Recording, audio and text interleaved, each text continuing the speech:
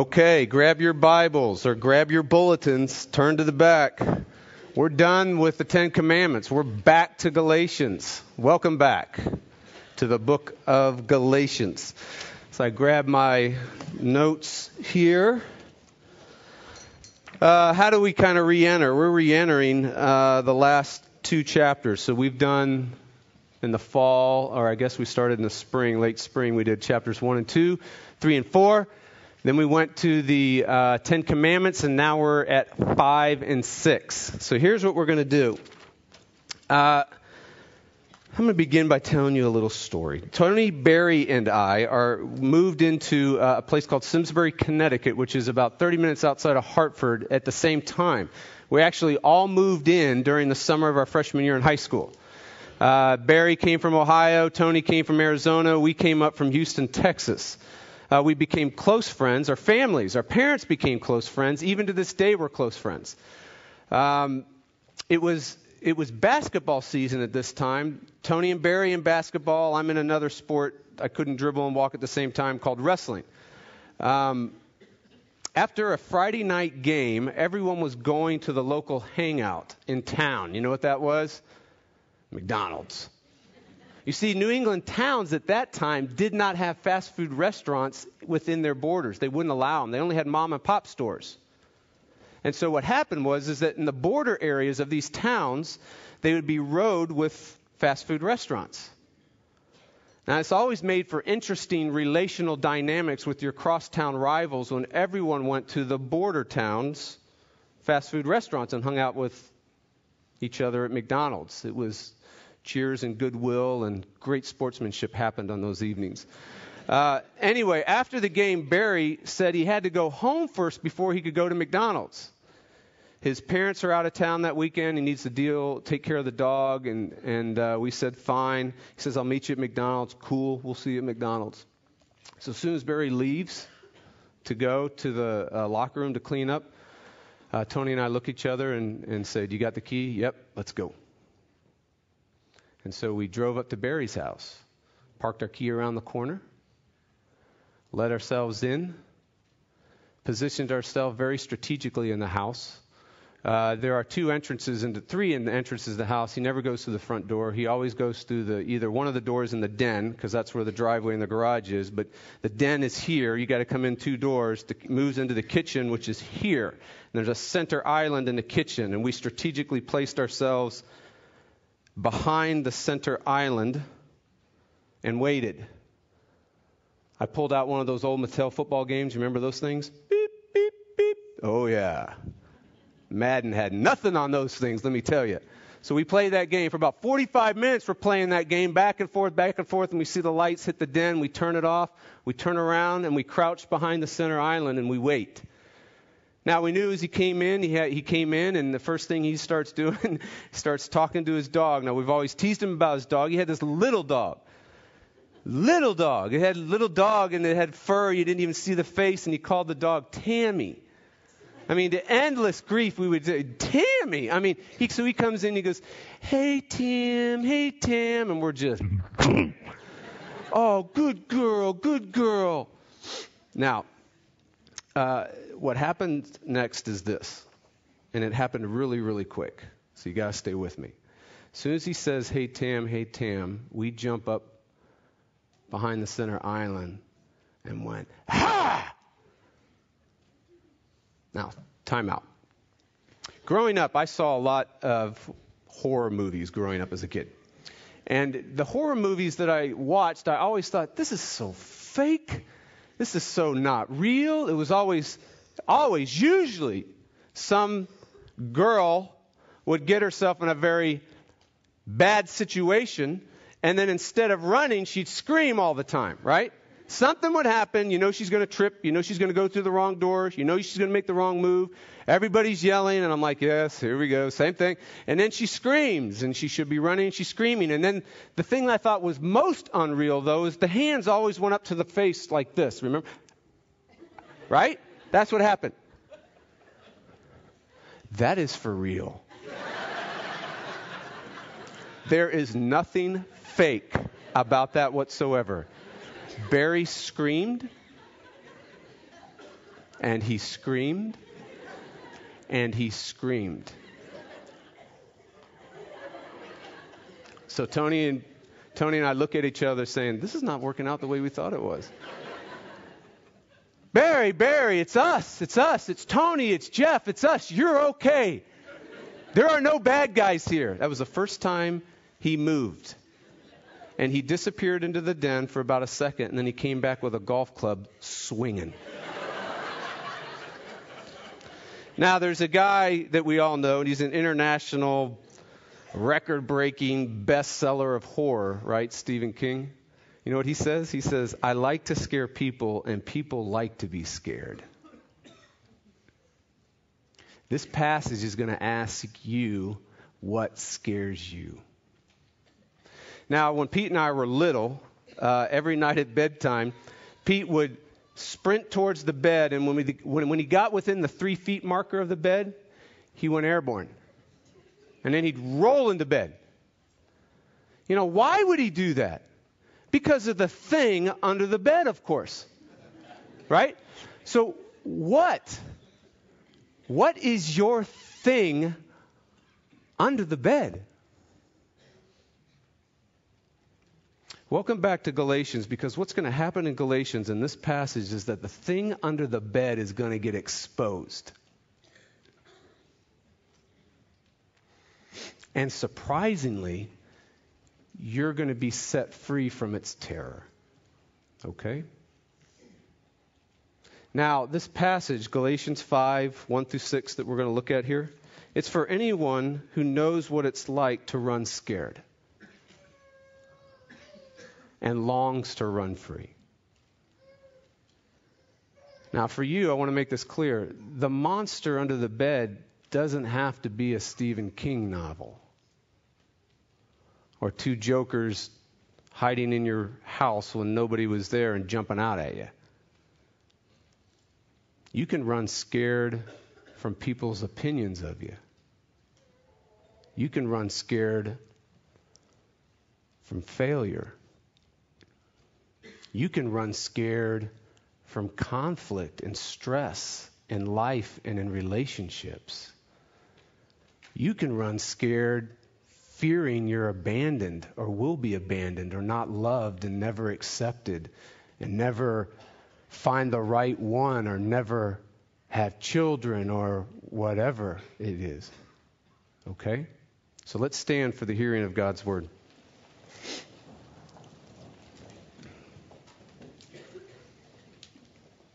Galatians 5, we're going to look at verses 1 through 6. For freedom Christ has set us free. So stand firm, therefore, and do not submit again to the yoke of slavery.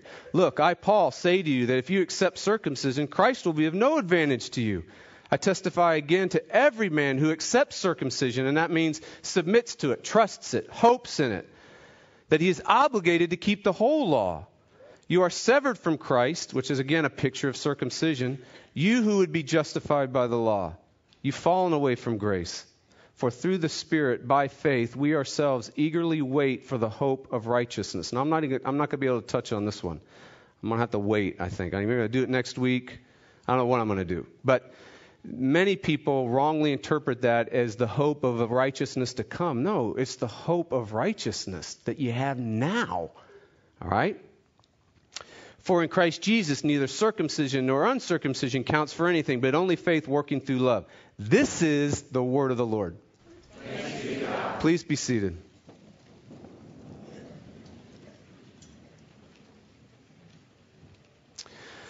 Oh Lord, we thank you for your word. We thank you for this day.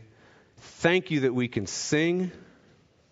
Thank you that we can sing to you, sing to one another, and thank you that we can have any spark of life towards you.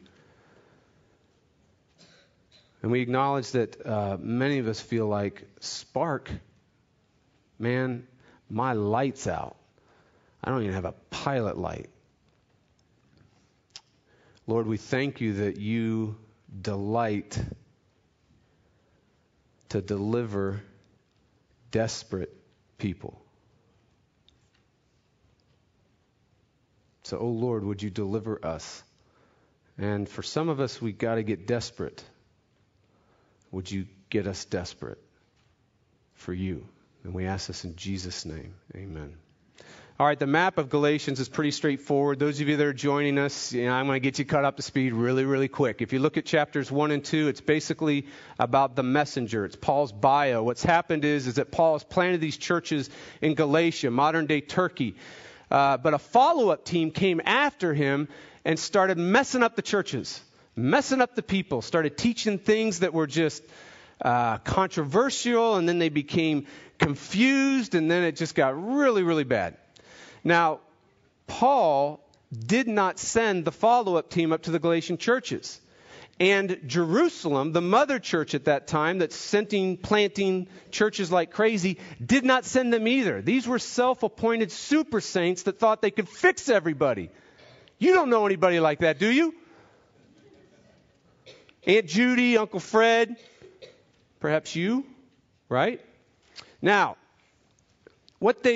to fix the churches, the Galatian or the Jerusalem follow-up team attacked Paul's apostleship. He's a second-rate apostle with a second-hand message. It was a really good strategy because what God did is God had cosmically cemented his messengers with his message. So his messengers were called apostles, and they were eyewitnesses of the resurrection, and they were officially God-sent messengers.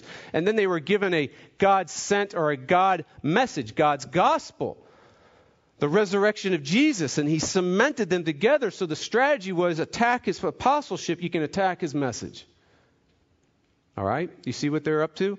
So Paul, in response to this in the first 2 chapters, has to talk about or write about his least favorite subject in all the scriptures that he's written himself. He's got to defend his apostleship. Can you imagine? I mean, I try to put myself in Paul's shoes. I know my first 2 chapters wouldn't look like his. I'm out swinging for the fence. Now, in chapters 3 and 4, we zero in on the message. Okay? The messenger, the message. And when we're zeroing in on the message, we're zeroing in on God's gospel. We're zeroing in on a Jesus or grace salvation is what we start zeroing in on. And this message, everywhere it's gone. I mean, if you're looking the 1500s, it got rediscovered in the 1500s, and it erupted, and it impacted and changed and shaped the whole world even to this day. I mean, even secular newspapers, when they do, like Time did their top 100 most influential people in the world ever, on the list were the folks that were a part of the rediscovery of the gospel in the 1500s, like Luther and Calvin. In the First Great Awakening in the 1600s, 1640s, this message erupted that awakening. Everywhere the message of chapters 3 and 4, God's gospel, is rediscovered on a personal level and on a corporate level, awakening, renewal, growth, surprising freedom erupts. All right. Now, where are we? We're entering chapters 5 and 6, right? We're at the last part of the book. So what's going on here? What's going on? We did 1 and 2, 3 and 4. Now you're all caught up to speed. Genesis 5:1 is the lens for the final book, the final part of the book, or the last 2 chapters, all right? I want you to think of 5:1 like the prologue to the 10 Commandments. Remember, those of us that were trekking up Mount Sinai, remember there was a prologue. And we saw it in our renewal section. The prologue went like this: I am the Lord your God who brought you out of the land of Egypt, out of the house of Israel.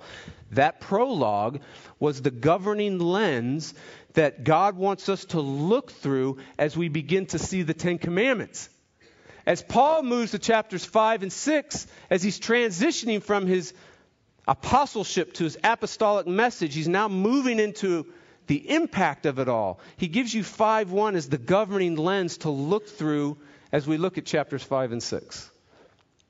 Okay? That's how I want you to see it. So here's the lens. You ready? For freedom, Christ has set us free. Stand firm, therefore, and do not submit again to a yoke of slavery.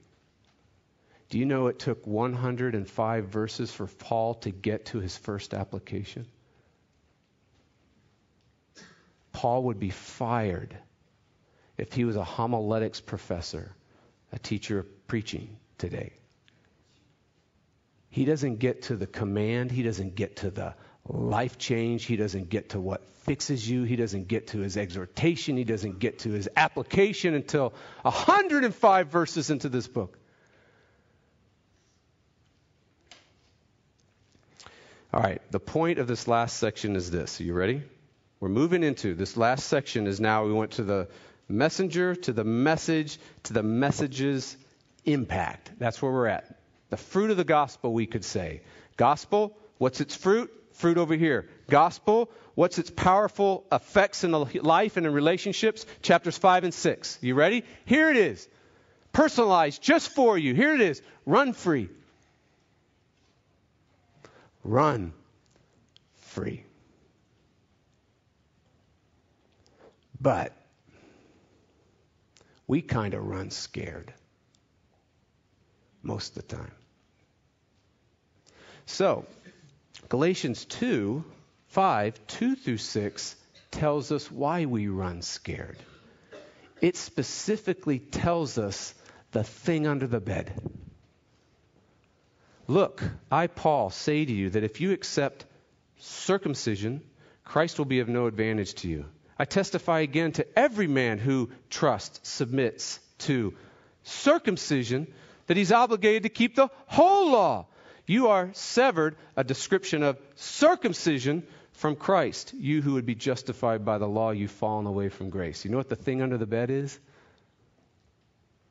The thing under the bed, according to this passage, is whatever serves as your circumcision.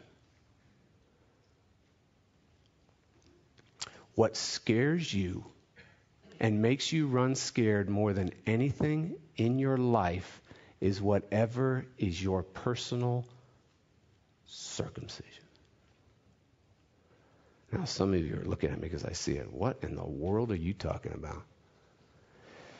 This is the first time circumcision is mentioned in the whole book. Isn't that amazing? This is the first time it's mentioned in the whole book. It's amazing because he hasn't specifically addressed the issue till now.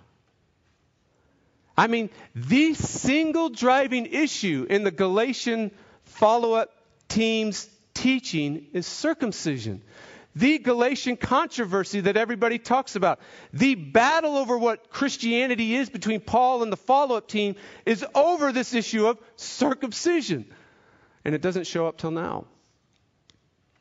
What the Galatian or the Jerusalem follow-up team was doing was saying, listen, this again, the Galatian churches were the first churches outside Jewish influence of going into the Gentile world. The first Gentiles are beginning to be reached on a massive scale, and their churches are being planted beyond just Gentiles being reached here and there as they did around Jerusalem and Judea and Samaria. But now, in outright urban, Gentile, liberal places, Gentiles are being reached. And this Jerusalem follow-up team comes in and says they need to be circumcised. Real Christianity is about circumcision. Jesus and circumcision. Now, what Paul is saying, though, is that circumcision is not only not real Christianity, it's not even the real issue for the follow-up team.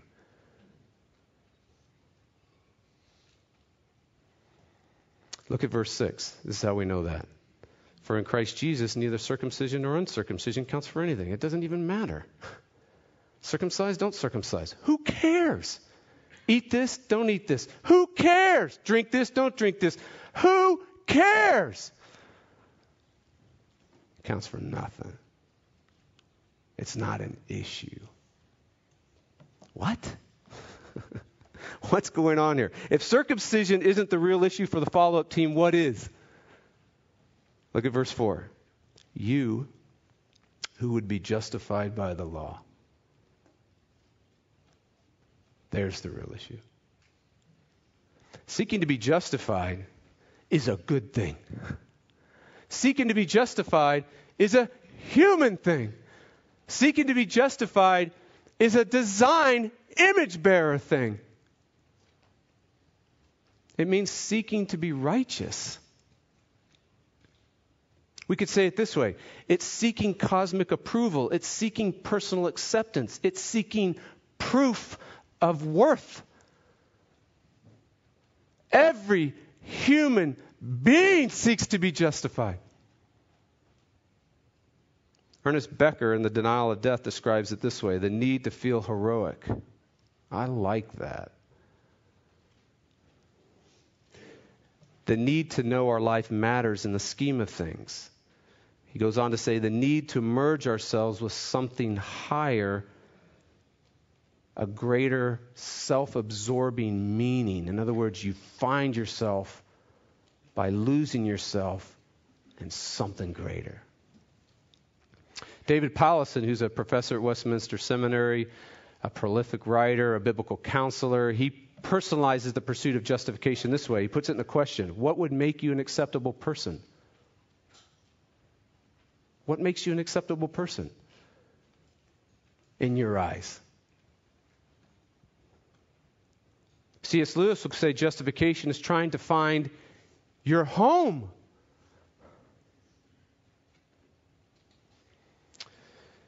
Seeking to be justified is a good thing. By the law is a bad thing. That's the issue. Circumcision is just a visible marker of a deeper self-salvation strategy. It can vary. You could move circumcision and plant people's opinion. You can move circumcision and plant your career. You can move circumcision and plant your religion. You can move circumcision and plant your philosophy. You can move circumcision and plant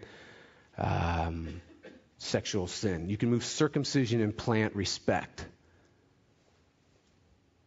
The root issue is seeking to be justified by the law. It's a self-salvation strategy according to Paul, and we've looked at that all throughout Galatians.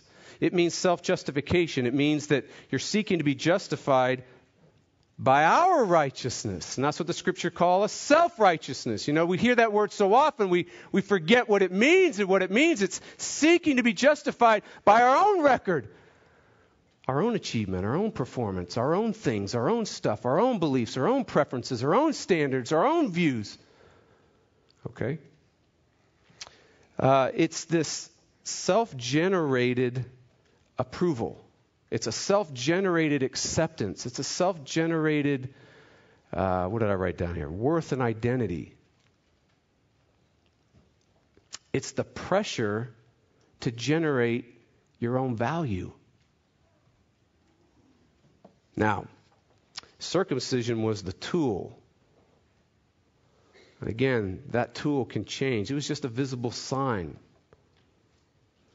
of self-salvation. And so the thing under the bed is, what is your circumcision? Your specific self-salvation strategy. That's the point of Galatians 5, 2 through 6.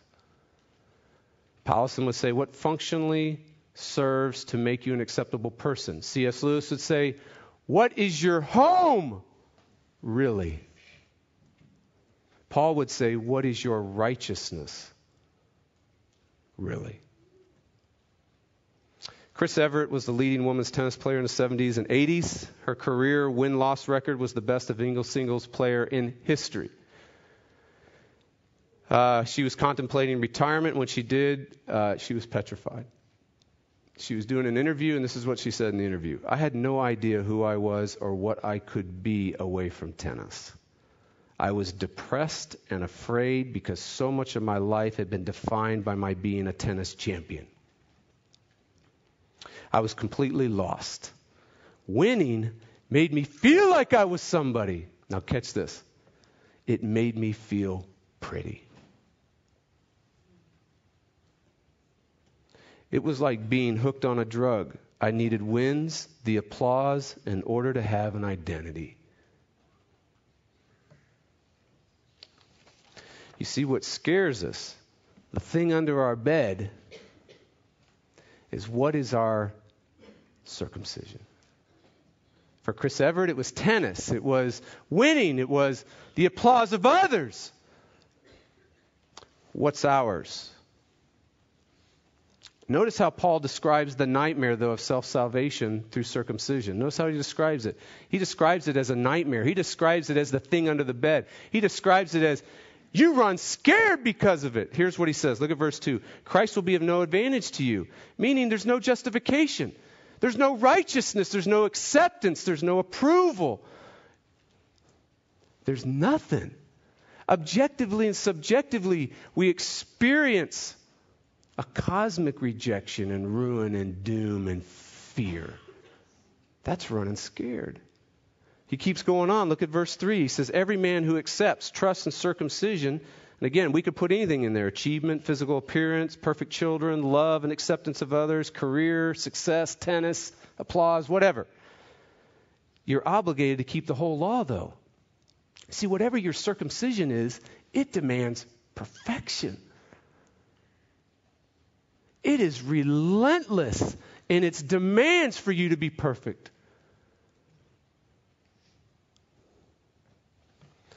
Every failure you have, whatever your circumcision is met with a deep shame, failure, ruin, loss, punishment of your very being. It's an emotional death. There is no forgiveness. There is no freedom. There's only demand, threat, and doom. That's scary. Now, verse 4, another thing. He says, you're severed from Christ. You've fallen away from grace. So we're stuck.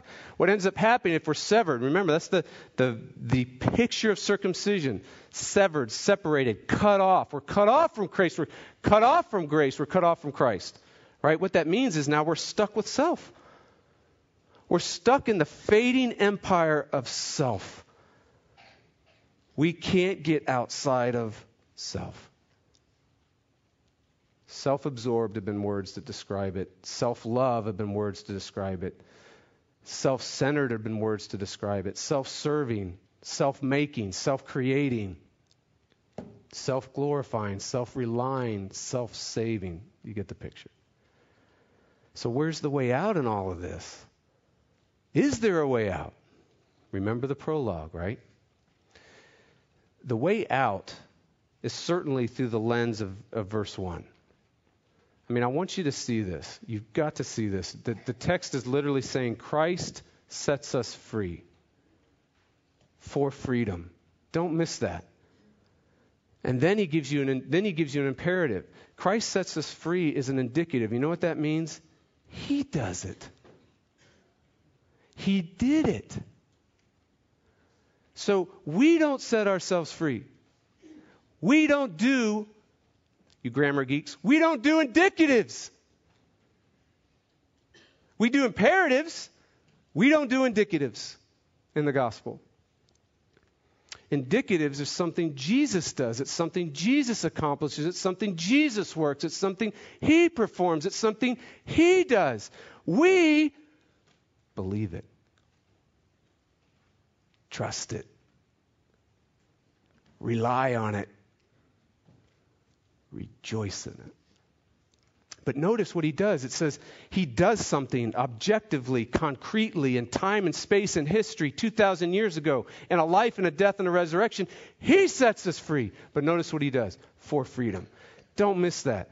It's not just, and I feel weird saying this, it's not just objectively done. Christ sets us free. Paul is after, Jesus is after, for freedom, experiential, made real, subjectively in your life. so you don't run scared. So you don't leap 3 feet from the bed because of the thing under the bed. God is committed to set you free at the cross for freedom presently. Okay? Now, how does this happen? What's the way out? Well, it's certainly through that lens. It's certainly through verse 1, but we need to get a little more texture to it, a little more texture according to the passage, and that's this. There is a better circumcision in this passage than the circumcision made by human hands, than the circumcision made by self-reliance, than the circumcision made by a self-salvation strategy. Get it? In the Old Testament, circumcision represented both a blessing and a curse. The blessing is this: you're cut off, severed, separated from the fading empire of sin and death. That's a blessing. The curse is you're cut off, you're separated, you're severed from God. Now, the key is, when does that happen? Why does circumcision do that? Because circumcision has always been a sign and seal of a life lived by the law, of a life lived by law justification. And so if you don't live a life of the law, if you fail at any point in trying to justify yourself, seek righteousness, seek acceptance and approval by your performance and your achievement by keeping the law, circumcision pictures the curse. You're cut off, you're severed, you're separated from God. The better circumcision happened not by human hands, but by the hand of God himself. The better circumcision happened when God took his own hand and circumcised his own son on the cross. Cut him off. Severed him. Separated himself from him. For people who cannot and do not live a life of the law. For people who fail miserably in seeking justification by the law. So Jesus was cut off from God for those who violate a life of the law. He was cut off for God for those who fail to be justified by the law. Okay? So the thing under the bed is crushed. It's crushed. All other, I think I'm going to say this. All other fears and scary things, whether it's in horror movies or anything that's the thing under your bed, they're all echoes, shadows of this great monster called the curse of God. So if God deals definitively with the thing under the bed, what should scare us?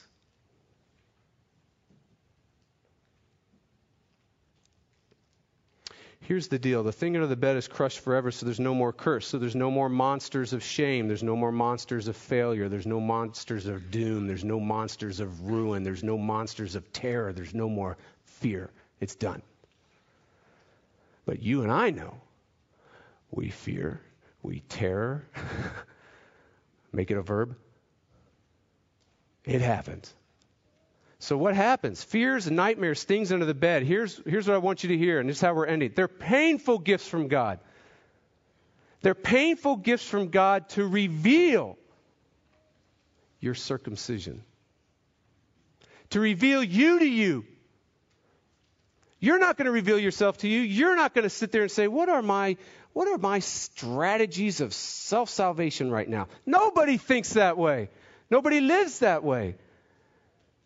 When we start asking those questions is where, man, there's something under my bed. Stephen King's writing me into his novel. You start running scared. People's opinions start debilitating you. Conflict you start running from. The fears are gifts from God to wake us up.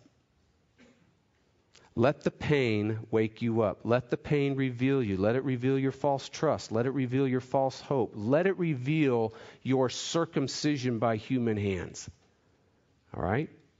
And then let the better circumcision by the hand of God at the cross crush it. There's no more curse. No matter what your false trust says to you.